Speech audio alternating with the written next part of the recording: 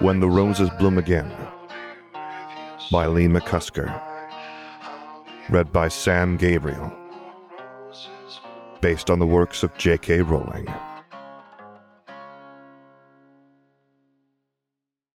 Chapter 39. On Home Turf. Harry didn't visit often enough as far as Charles was concerned. With how busy he was, it was understandable. Since they had finished school a little over 2 years ago now, it was seldom that all of the former housemates were able to meet up together. Poppy worked all hours of the day at St. Mungo's, Minerva spent all her time at Hogwarts, and Augusta was living her life with Frank. When it came to the boys, Charles had been learning how to run the Potter family, and now did so for the most part. Tiberius was similarly being taught the ins and outs of his own line, along with how the distillery operated, and Harry, the less said about what Harry did, the better. It remained a sore point for all of his friends, but they no longer mentioned it. It would do no good to. Still, Charles was pleased to see Harry, even if there was an odd tension between him and his parents. Charles couldn't fathom why. They and Harry had always gotten along well, and though the conversation between them was polite, it was as if something hung over them, something Charles knew nothing of. "It'll be nice for us to get together again," he commented. "You haven't forgotten, have you?" Harry shook his head and offered Charles an easy smile. "No, I'm looking forward to it," he declared. "I'm surprised that it was Tiberius that arranged it. I haven't heard from him in a while." "Me either," Charles replied. "He did say he would be away for a while, something about visiting some fields the Ogdens purchased their crops from for the distillery." "Ah, he did mention that in his last letter," Harry remembered. "He never asked us to meet before, did he?" Charles shook his head. "No, it's usually Poppy or Minnie who arranges it." Harry chuckled. "They did both say they would when we graduated," he reminded Charles. "How's Poppy doing anyway? It's been months since I've seen her." "As well as you'd expect," Charles snorted. "She's loving being at the hospital." "What about you? How are you finding the extra studies?" "Hard," Charles huffed. "At first Dumbledore left me to it, but now he's assessing me regularly." He didn't mention his own work, the training he was completing alongside his studies. His father knew he must. He had commented about the missing books from the Lord's library, but had not chastised Charles for it, not even the family grimoire. "You didn't expect it to be easy forever, did you?" Charles grinned. "I thought the Git wouldn't be so hard on me. He's starting to push me as much as he does Minnie, and she's always practicing." "Oh, poor Charles, actually having to work for something," Harry mocked. Charles nodded. "It's worth it. Just the same way what you do is." "You can say that again," Angelica muttered. Charles frowned at his mother. "All right, what is going on?" he demanded. "You've all been acting strange all evening, and I want to know why." William shot his wife a look of irritation, one that she returned. "You should have told him from the start," she chided. "Told me what?" "About Poland," William sighed. "What about it?" William released a deep breath. "Poland was a disaster," he muttered. "We had a few more than 100 men, and when Grindelwald's lot arrived, they had more." "How many more?" Charles asked. "A few thousand," William shrugged. Charles shook his head in disbelief. "But how did you get out of there? How were you not killed?" "We were saved by someone. They set a series of traps before they came, and then he stood against Grindelwald." "And a few thousand men?" William nodded severely. "That he did." Charles shook his head. "Who the bloody hell is man enough to—" He turned sharply towards Harry, who offered only a nod of confirmation. "You!" Charles spluttered. "What the hell were you doing there?" "My job," Harry answered simply. It took a moment for Charles to find the words he wanted to say. There were so many things, so many emotions he was experiencing. "You're a hit wizard, Harry. It's none of your job to find Grindelwald." "He's a criminal, like every other I've arrested." "No, he isn't," Charles denied hotly. "Grindelwald is a madman who has started a war. He has an army, Harry." "And so will the ICW soon enough," Harry pointed out. Charles knew not what to say. He was shocked by what he had learned, angry that he hadn't been told sooner, and terrified for the 2 men seated at the table with him. "How did you escape?" he asked, his thoughts lacking clarity. "Harry negotiated that he would remain behind, and that he and Grindelwald would fight," William explained. "And he accepted that? He let you and Yaxley go in favor of having Harry stay. Why would he do that?" "Because he wants me dead more than anyone else," Harry interjected before William could answer. "I've arrested a lot of his followers, and it would be better to be rid of me than your father, who is fighting to defend his country." Charles deflated. I knew something like this would happen. Don't be silly, Charles, William huffed. No one could have predicted what would have happened in Poland. We were lucky Harry was there. Charles nodded. You were, but I didn't mean Poland. I meant you, he said, looking at Harry. I knew you taking this job would be dangerous. You don't even have a reason. It's not like you need the gold. It's not about the gold, Harry sighed. It's about doing something I'm good at. So when does it end, Harry? When you're dead. And it's down to me and the others to bury you and just move on. Charles, you're being unfair, Angelica broke in. We do not like what Harry is doing any more than you, but it is his choice. If it wasn't for him, your father would not be sitting here with us now, and it would be him we're burying. Charles knew that he was letting his emotions get the better of him, and he did not wish to fall out with either his parents or Harry.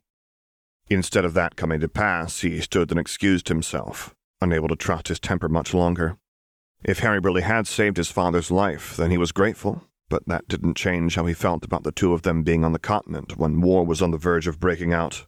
This was only the beginning. Poland being one of many battles to come where he was expected to sit back and simply cope with two of the most important people to him fighting for their lives. He wasn't angry with Harry nor his father. They were only being true to themselves and doing what they both thought was right, and in truth, Charles respected them for it. But it was not an easy thing to be a spectator to. Come in, he called as a gentle knock sounded at his door.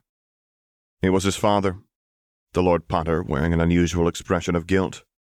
I'm sorry, son, he said sincerely as he took a seat on the edge of the bed. I should have told you sooner. You should have, Charles replied stiffly. You or Harry? William released a deep breath. I suppose I was trying to protect you, he sighed. I do understand what you're going through, Charles. Do you? That was not the right question to ask. I watched my own father march after war, William reminded him. He never came back, and I don't want you to experience the same thing. His irritation tailed off as he finished speaking, and it was Charles's turn to feel guilty. How did you cope with it? He asked. William shook his head.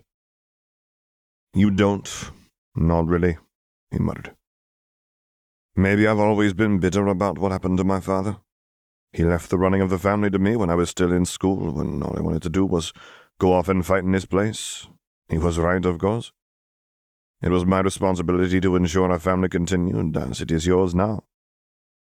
But Harry does not live the same life as us, William pointed out. He is not a pure blood and does not have the same responsibilities that you have. You will be needed to ensure our government doesn't collapse, to continue protecting Wizarding Britain. I know, Charles sighed. It's just not easy. No, it isn't, William agreed. Charles still wished he'd been told sooner. Did Harry really fight him? William shook his head. It didn't come to that, but he would have, he answered. When Harry arrived, everything came to a standstill. Even Grindelwald was wary of him. Why would he be wary of Harry? His father balked at the question, a flicker of panic crossing his features as though he had said too much. Well, Harry has quite a reputation across the continent for how good he is at his job, William said dismissively. Dad? Charles pressed. It's not my place to say, William returned firmly. If Harry hasn't told you, I'm sure he has his reasons. I won't divulge his secrets, Charles. He saved my life, and I am indebted to him. Charles nodded his understanding. He was not happy that things were being kept from him, but he trusted his father and he trusted Harry. Still, that didn't mean he wouldn't be speaking to his friend about what had happened in Poland further when the opportunity presented itself. It had taken a while to establish his hold over Poland since Gellert and his followers had liberated it. As with Bulgaria, his men had been plagued by pockets of resistance for several weeks, resulting in a few unpleasant incidents and deaths of a number of locals. The natives were a stubborn lot, but he believed now they had seen an end to the last of the troublemakers. What are we going to do about the prisoners, Gellert? Perseus asked, breaking into his thoughts. They were an uncooperative and churlish lot. The scars from the explosion he had been caught up in marred Perseus's features. His skin bubbled across the left part of his brow. Despite the best work of the healers, the scarring remained, the young man's once handsome face no longer so. Not that he seemed bothered by it. Perseus went about his business as usual without complaint, and with more determination if nothing else. What had happened in Poland had humbled him at least. "I am working on it," Gellert assured him that he was. For months he'd had a team working on a solution, a prison that would make the most infamous institutions across the globe seem like holiday camps. Gellert wasn't opposed to disposing of dissidents permanently if needed, but he was not aiming to wipe out entire populations of magical folk. No, that wouldn't do. A stint in a rather grim establishment of his own creation should be enough to give those that would oppose him time to reconsider their stance. "So we keep them as they are for now?" Gellert nodded. "We have the men here to do so," he pointed out. "How's recruitment going?" "We've almost made up for the numbers we lost," Perseus informed him. "I have kept everyone here as instructed." "Good," Gellert replied. He couldn't risk more of his men being captured by or falling victim to the Serpent, not until Gellert was ready to proceed with his next move. "The men are becoming restless," Perseus explained cautiously. "There are rumors that you are scared of him, and that's why they are being kept here. Some of them think you're weak for letting the ICW lot go." Gellert frowned, his irritation rising. "Is that so?" he muttered as he stood and left the study. "Where are you going?" "To give the men their chance to air any grievances they have." "Do you think that is for the best?" Gellert continued on his way as he offered his response. "I think it is preferable to the alternative, don't you?" Perseus said nothing in reply, and as Gellert reached where the men were encamped, the murmurings began. "Perseus, have the prisoners brought out to me. The rest of you, assemble all of those you can find." With curiosity, the tasks were carried out, and only a few moments later the majority of Gellert's forces were stood before him. The prisoners being held were lined up at the front, around 30 in all, in various states of starvation, with some having been beaten quite badly. "Who is responsible for this?" Gellert demanded, pointing to a man who was being held up by two of his comrades. None answered, and Gellert approached one of his own men a short distance away. "Who is responsible?" he whispered. I don't know." Gellert hummed thoughtfully as he moved to the next man along. "Who is responsible for these injuries?" The man shrugged, and Gellert sighed. "I do despise silence when I ask a question." In a fluid motion, he removed his wand, and the shrugging man screamed as a series of popping and snapping sounds were heard. He fell limply and unmoving to the ground, dead in only a matter of seconds. Gellert shook his head disappointedly, but instead of speaking to any more of his followers, he approached the wounded prisoner and leaned in closely to address him. "Can you see the man that did this to you?" The prisoner glared at Gellert through his blackened and swollen eyes. "It is not me you're angry with. No, you believe you are, but someone here has been harming you and your friends. I'm giving you the chance for some revenge.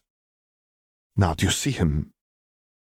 The Polish man spat on the ground and nodded, wincing as he brought his arm from around the neck of the man he was leaning on. "Him," he croaked, pointing at a large man amongst the ranks.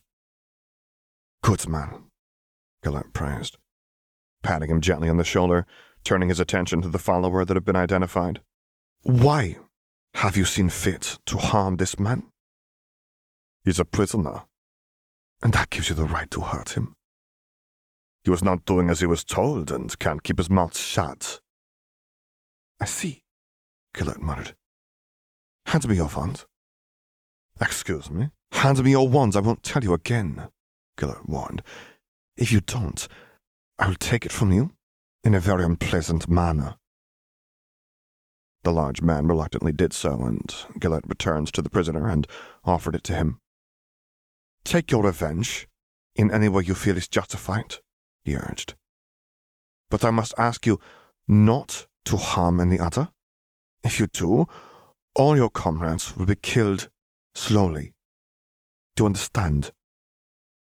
The man looked at the wand, and then Gellert in disbelief before accepting it. "Wait, no!" the owner of the wand pleaded, only to be sent sprawling by a rather nasty curse that tore a large part of the muscle away from the left side of his chest. "Continue," Gellert encouraged when the prisoner looked at him worriedly. "You need fear no repercussions from me. Not when it is I that lives in fear." With a scream mixed with anger and pain, the prisoner unleashed spell after spell until he collapsed to the floor, sobbing and talking to himself in his native tongue. "Do you feel better now?" Gellert asked, taking the wand back without facing resistance. The Polish man nodded, and Gellert gave him a smile of approval. "You did well," he commented. "Now, you and your comrades will be granted a quick and painless death." The sobbing suddenly ceased, but it was too late.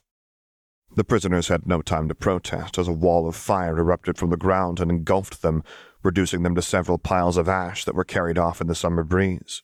The assembled men looked on in surprise, some sickened by what he had done. "I understand that there are those of you here that doubt me," Gellert said. "Please, step forward and voice your concerns. I'm giving you this one opportunity to do so. Let's not waste it." None moved, their eyes transfixed on the scorched ground where the prisoners had stood, and the grotesque sight of their comrade that had been sacrificed. "So, there are no doubts, no lingering questions you wish to ask?" "It is not you that we doubt, Gellert," a voice spoke, the man not being one Gellert recognized. "It is the serpent. He's captured many of us and killed many more. Some of us are wondering why you keep us here when we should be hunting him." Gellert nodded appreciatively at the gumption on display. "You're not prisoners," he pointed out. "You're free to come and go as you please, but I have asked that you remain here whilst we rebuild our numbers, where I can call upon you when we need to act, and yes, also for your safety. I am not foolish enough to say that the serpent does not pose a threat to many of you, but by all means, feel free to muster a group and pursue him." The man looked uncertain, and Gellert cut him off before he could speak. "Those of you that were in Poland witnessed what he is capable of. Do any of you wish to go after him?" None deigned to answer. "What would you say to those so eager to confront him?" "That they would be foolish to do so," Perseus answered. "He's a dangerous and resourceful wizard, one that caught us by surprise. That will not happen again." "It will not," Gellert agreed. "As we speak, plans to deal with the serpent and his ilk are being prepared to be put into motion. I ask that you trust me to be a man of my word. We will have our freedom, my friends, and it will come sooner than you believe. Now, if there's nothing else, continue with your own preparations and remember why we are here. I cannot promise that it will be easy, but so long as air fills my lungs and we all stand together, there is nothing that can stop us, not even the serpent, who I will deal with in due course." Those were his parting words, and though he did not receive an ovation from his men, he knew he had gotten through to them.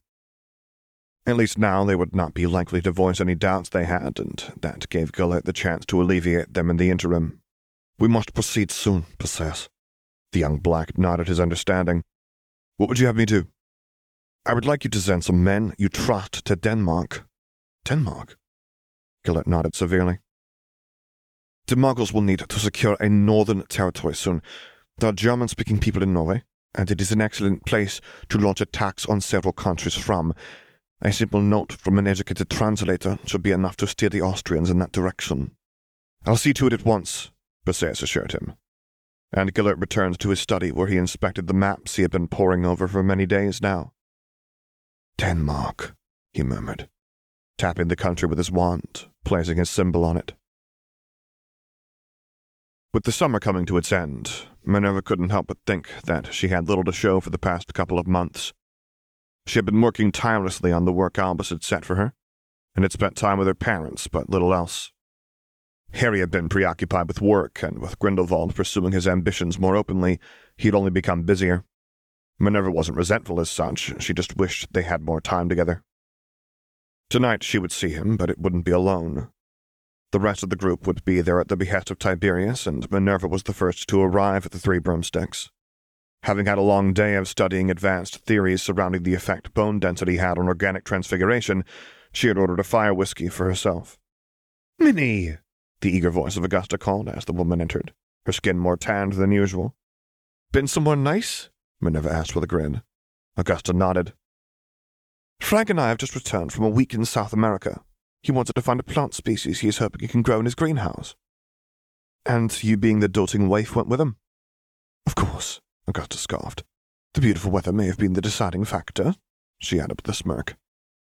Minerva chuckled, but stopped suddenly as she spotted an unwelcome visitor to the pub. What is she doing back? She muttered irritably. Who? Augusta asked, her eyes following to where Minerva's were locked. Cassiopeia Black. Augusta frowned. I heard that her brother, and her father have sided with Grindelwald, Augusta mumbled.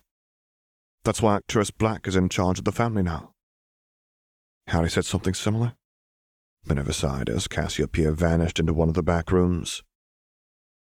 Well, you just don't like her because she danced with him at my wedding, Augusta japed. Are the two of you still dancing around each other?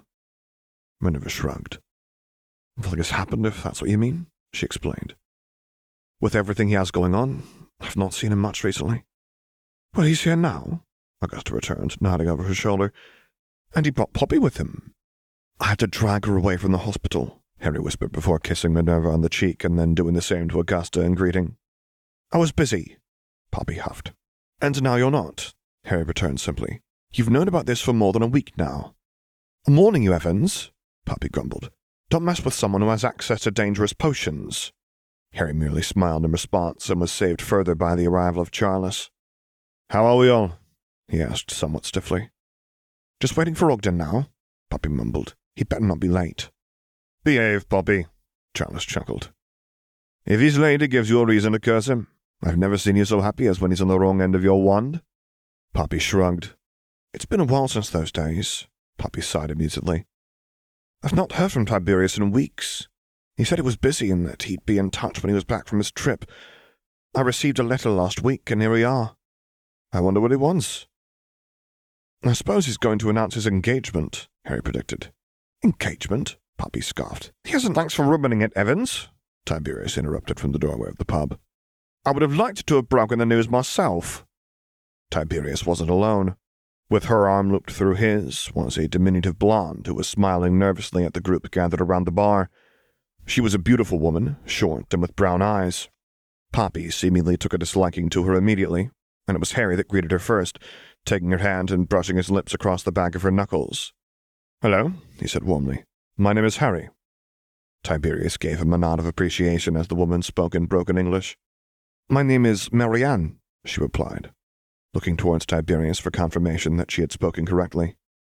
Marianne is Romanian, he explained. She's learning English and is doing well. She is, Harry agreed. Allow me to introduce you to the others. The ladies here are Minerva, Augusta, and Poppy. Augusta was seemingly quite amused by Poppy's irritation, and Minerva found herself wondering why she felt such a way. It wasn't as though she was interested in Tiberius, certainly not in a way that would explain the jealousy she was displaying. It's very nice to meet you, Minerva offered. I hear very much about you all, Marianne said. I am pleased to be meeting you too, Minerva smiled. And this is Charles, Harry finished, gesturing to the last member of the group. Never the gentleman, Charles followed Harry's example by taking Marianne by the hand and kissing the back of it. Well, Ogden, you've certainly got nothing to complain about, he commented. Seems like she got the bad end of the deal. Harry snorted, and Tiberius's ears turned red as he explained what Charles had said. Marianne tottered and rolled her eyes at the Potter heir, though a grin tugged at the corner of her lips. Tiberius is wonderful man. Charles conceded the point with a nod. He is, he acknowledged. All right, Ogden, has she got me there? What are the two of you drinking? Anything but far whiskey, Tiberius pleaded. All I've done for months is sample batches. I'll have some mead. And for the lady? Vodka, please, Marianne answered. Just vodka. The woman nodded, and Charles shook his head as he waved the barmaid over. So, how did you meet? Minerva asked interestedly. Well, Marianne's family owns one of the fields we purchased some of our crops from, Tiberius explained. We grew close whilst I was there, and when it was time to leave, I didn't want to go without her. Luckily for me, she wasn't too keen on it either, and here we are. That's nice, Tiberius, Harry said sincerely. I'm pleased for you, and we all are. Tiberius smiled brightly as he accepted the drink Charles offered and took a sip. That's much better, he declared. No more whiskey for me for a while. Don't let your father hear you say that, Chalice chuckled. He might have let you pick your bride, but he won't be so keen on you picking your drink. He's not here now, so I'll enjoy my mead. Chalice grinned as he raised his glass. To Tiberius and Marianne, he toasted. The others chorused his words, some less enthusiastically than the others, but Minerva did not count herself amongst the latter. She was pleased for Tiberius, and both seemed to be happy with whatever arrangement had been made for them. With Arcturus having refused to help her and any connection she had in Britain uncertain, Cassiopeia had resorted to visiting a few of the pubs in Nocturne Alley. She had hoped to hear at least a passing mention of the serpent, but not even a whisper had passed the lips of any that frequented the less-than-savory establishments. What she did learn, however, was that Gellert, through his deeds, had inadvertently gathered himself quite the determined group of supporters here. There was no one of note amongst them, mudblood, she believed, but it was a start. Britain would eventually be brought into the fold, and the very beginning of that could be within the very room she found herself in. A dozen or so had gathered in one of the parlors of the Three Broomsticks, a sloppy arrangement that required only a password to be admitted, and certainly not the right venue. It would take only one person to overhear what was being discussed, and they would attract unwanted attention. Evidently, whomever had organized the get-together believed the liveliness of the pub would be sufficient to conceal their own activities. Cassiopeia had her doubts, but she decided to attend. She was interested to see what, if any, plans the little group of renegades had devised. "We all know why we're here," a large bald man called, silencing the murmurings of the others. "You've all been chosen because we believe that you may be of a more open mind than the uppity sods that are running the country into the ground." Those gathered murmured their agreement. "If something isn't done, Britain is going to be left behind whilst the rest of the world is thriving. What Grindelwald is doing is the future. We should be able to use magic where and when we wish. We should be the ones that have the worlds at our feet, not the muggles. And I, for one, am sick of it." "That's all well and good, but what do you suggest we do about it?" one of the invitees asked. Cassiopeia was interested in hearing the response and leaned forward interestedly as the bald man spoke once more. "The way I see it is that we have two choices," he began reservedly. "Firstly, we can remain in Britain and drum up as much support as possible. When the time comes, we act and welcome Grindelwald when he arrives."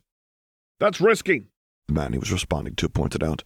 "If anyone catches wind of what we're up to, it's a one-way trip to Azkaban for all of us." "Not if we're careful and conceal our identities. So long as we're careful, I do not see why it can't be done, but yes, it is the riskier option." "But the most useful," a smaller, rat-faced man seated next to the bald one interjected. "Our second option will be to make our way to the continent and offer our services to him in person. I'm sure we will be gratefully received." "And how will we manage that? Travel is being heavily regulated. You won't get out of Britain without good reason." Cassiopeia nodded her agreement. She was fortunate enough that she had a portkey that brought her directly to one of the family homes in the Yorkshire countryside. It was unlikely that any of the men here had such a portkey at their disposal. Only purebloods were granted them, and they didn't come cheap. "We could reach France on the ferry," the bald man explained. "From there, it wouldn't take much time to cross into Germany. We could make it the Muggle way without drawing suspicion, but it would have to be soon. Things are becoming tenser by the day, and I expect travel from Britain to the continent will be impossible."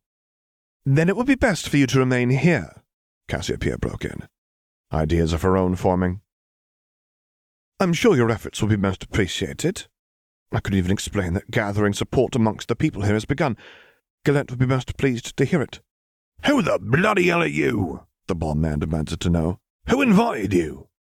"I didn't," the rat-faced man denied as he drew his wand. "My name is Cassiopeia Black," she introduced herself, "and I may be in a position to help you, gentlemen, so long as you can help me." "A Black," the bald man spat. "It's your lot that runs the bloody country. Why would you want to help us?" "Because change is needed, is it not?" Cassiopeia replied. "You said yourself that it should be our kind that sits atop the world. My family shares that belief. We too are tired of how we are forced to live." The two men whispered heatedly for a moment before the bald man addressed her once more. "Can you really help us?" Cassiopeia nodded. "I will help any that wish to assist, Gellert. she said sincerely. Before the bald man could respond, a thumping on the door was heard. "I'd like you to leave," the voice of the barmaid demanded. "I'll have you know that I've called the Auroras." "Shit," the bald man cursed as he shot to his feet. "Calmly, gentlemen," Cassiopeia called over the panicked voices of those gathered. "There's no evidence of any wrongdoing on our part. We will leave together. I will manage any Auroras if necessary." The men in the room seemed skeptical, but since they had little choice on the matter, they nodded their agreement. "What's wrong, Harry?" Minerva asked.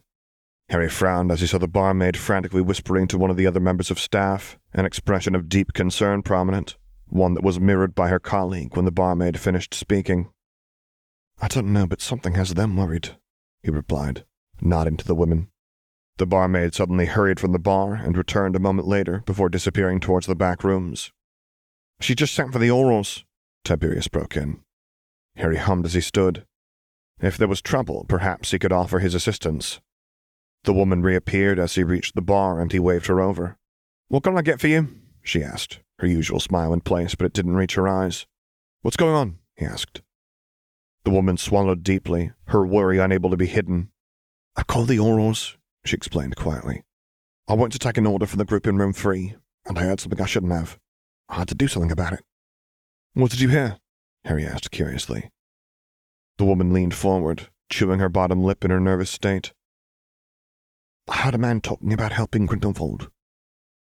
He said they should get as much support in Britain as possible to go and join him." Harry felt his stomach fill with dread at the revelation. "Are you sure that's what you heard?" The woman nodded. "Completely," she assured him. "I've called for the Auroras."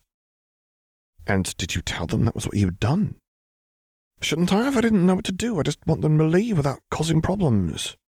"Well, I think it's too late for that now," Harry sighed. "They must know that if they're suspected of what you say they're up to, the first thing that will happen is that they'll be administered Veritaserum. Treason is punishable by death," he pointed out. "Oh, my," the woman gasped, and Harry took her gently by the wrist to steady her. "How many are in there?" he asked. 20, perhaps," she said uncertainly. Harry released a deep breath. 20 would be difficult for any team of Auroras to manage, and that was under the assumption that an entire team would be sent. "All right, I want you to go about your business as normal, and to let them leave if they come out of the room. There are too many people in here to risk a confrontation. I do not expect they will come quietly. What are you going to do?" "I'm going to stop the Auroras from bursting in here and making things worse." The woman shot him a skeptical look, but nodded her understanding, and Harry rushed back to where the others were sitting. "What's going on?" Minerva questioned. "Do any of you know where the Auroras arrive when they're called to deal with an incident here?" "The arrival point is by the post office," Tiberius answered. "Get there and explain that there are around 20 hostile people within the pub, and that they're not to enter. Show them this," Harry asked, handing Tiberius his license. "Don't ask questions, Ogden. Go now and take the girls with you." "I'm not going anywhere," Minerva said hotly. Harry huffed at her stubbornness, but knew he would get nowhere arguing with the Scot. "Fine, take Augusta and Marianne. I'll explain later," he assured the future Lady Longbottom. Tiberius nodded and quickly led the confused pair from the pub. "Harry, what's happening?" Charles asked. Ensuring that Tiberius had indeed left, Harry gestured for the remaining two to follow him. He exited the pub via the front door and entered the alley next to it before erecting a privacy shield. According to the barmaid, there were some of Grindelwald's supporters holding a meeting in one of the back rooms. She called the Auroras and told them what she'd done. "Gladiel?" Charles groaned in disbelief. "What did she do that for?" "She panicked," Harry muttered irritably. "But the problem is now that they aren't going to want to be taken in." "Not likely," Charles agreed. "They'll put up a hell of a fight." Harry nodded his agreement. "They can't be allowed to escape," he said urgently. "But they must leave the pub. I need a few minutes to put some spells together. Can you get me that?" "We can," Charles assured him. "Harry," Minerva said worriedly, "Cassiopeia Black is in there." "That's not good," Charles sighed. "She's a dangerous woman." Sirius had mentioned her to Harry once or twice, his words being something to the effect that he was pleased his great-aunt hadn't become a supporter of Voldemort, or there would be 2 Bellatrixes running amok. "All right," he said thoughtfully. "I will handle her. Just do what you can." With a nod, they left the alley, and Harry set to work. If Cassiopeia was indeed a supporter of Grindelwald, Harry would need to be careful. One wrong move on his part whilst confronting her, and his identity would become known to the one man he needed to keep it from. He pushed those thoughts aside as he finished his preparations.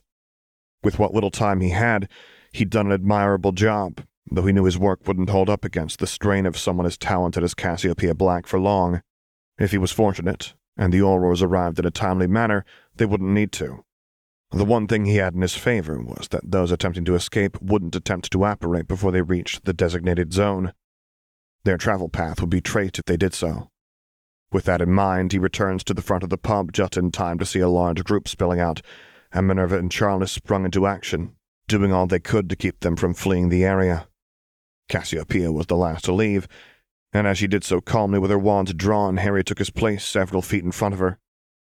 "Evans?" she questioned, surprised by his appearance. She took a cursory glance around her and was taken aback that it wasn't the Aurors attempting to apprehend her companions, but two civilians, one being the son of a prominent lord. She cackled amusedly. "Do get out of the way," she urged. "I will only tell you once, and it would be such a shame to kill my last dance partner for being a do-gooder. I don't think—" Without warning, the woman fired a rotting curse in his direction, and Harry batted it aside just in time. She was fast, her reputation for being formidable with her wand well earned. "So you're not without talent," Cassiopeia mused aloud. "Sorry, Evans, nothing personal." Her attack continued, and curse after curse left the tip of her wand whilst Harry avoided and swept them aside. She was an excellent duelist, perhaps the best he'd faced besides her master, but she was not him. She was not Grindelwald, armed with the elder wand. "Fight back!" she screeched, becoming quickly frustrated by his defensive approach. It wasn't that Harry was reluctant to do so, but he wanted to take a moment to understand the spells she used, to become familiar with her style. Nonetheless, he complied, and using his wand in such a situation for the first time since he had completed the ritual, he waved it in an elaborate arc, and the evening sky was illuminated by the emerald fire that burst from the tip, a feat of magic that garnered much attention from those attempting to flee the village. With a trill, the large phoenix descended upon the surprised woman, and it took much effort on her part to direct it away from her. When the fiery creatures vanished in a shower of sparks that scorched the pavement, she stared at Harry wide-eyed, a look of abject disbelief across her features, and the sheen of perspiration on her brow. "Impressive," she conceded, before unleashing another torrent of spells, this courtesy of the Black family magic. It wasn't until a purple bolt flecked with yellow flames was sent his way that Harry became concerned. He had read about this spell in the library in Grimmauld Place, and it was impossible to counter unless one knew the exact method to do so. That knowledge belonged only to the Blacks. Avoiding it, Harry knew he could not allow her to continue peppering him with spells. He had hoped that she would grow tired from her efforts, but Cassiopeia showed no signs of fatigue. If anything, she seemed more energized than ever. With a nod to himself, Harry went on the offensive, ripping away some of the cobbles from the street and banishing them towards her, transfiguring them into arrows as they shot in her direction. Cassiopeia dealt with them with a plume of fire from her own wand, but didn't have time to offer a rebuttal as Harry followed up with another attack. Looping his wand above his head, he drew in a ball of fire that he directed towards the woman. The force of the magic displaced several more cobbles as it streaked towards her, the only sign of the magic being the destruction it left as it tore across the street. Cassiopeia dived away, and Harry redirected the magic into the sky, where it exploded with the rumble of thunder, the ground below his feet trembling from the force. "Aurors, stay where you are!" Cassiopeia shot him a final look of shock before she vanished via portkey, the arrival of the Aurors spurring her action, and Harry turned his attention to what was unfolding around him, cursing under his breath at her departure. Men were running in all directions, pursued by the thankfully large group of Aurors that had finally arrived. In their desperation to escape, they began apparating away, likely only into the arms of another team of Aurors that would track them down. In less than a minute, those that managed to apparate were all gone, and only a few had been apprehended, perhaps 5 at most. Harry shook his head as he made his way towards where Charles and Minerva were eyeing him, both seemingly as shocked as Cassiopeia Black. "What the hell was that?" Charles asked. "How did you do it?" Harry shrugged. "It's just a spell I've been working on," Charles snorted. "They would have felt that all the way at Hogwarts," Minerva sighed. "I best go and explain what happened to Orlando. Don't give the Aurors too hard a time," she added, kissing Harry on the cheek before taking her leave. "I knew you were, but I've never seen anything like it. Cassiopeia Black is feared for a reason. Lots of people celebrated when she left Britain. She should be, Harry replied. She's very good. But not as good as you, Charles chuckled. Harry offered the man a sad smile.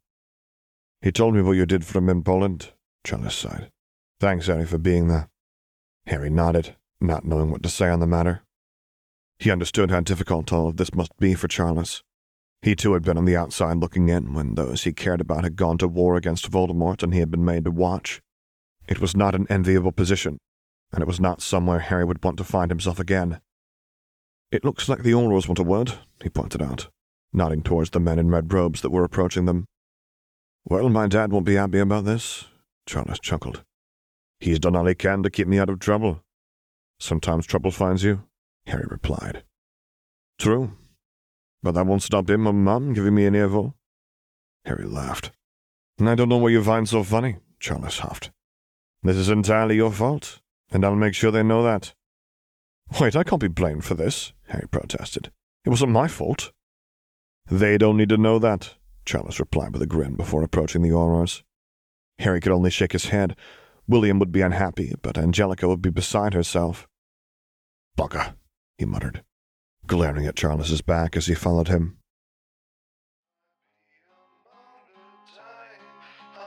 For this and other stories by the same author, visit leemccusker.com, as well as the fanfiction.net page of The Black's Resurgence. Music by Dr. James Benegoff and Sam Gabriel. If you would like to commission me to record a story, voiceover, or character, please get in touch using the contact information on my website, which is located at samgabrielvo.com. And there you can find other stories that I've read, as well as links to my Patreon page, to which I hope you consider subscribing to support me, and my Discord server, where I record things live for your enjoyment. And finally, as always, thank you for listening.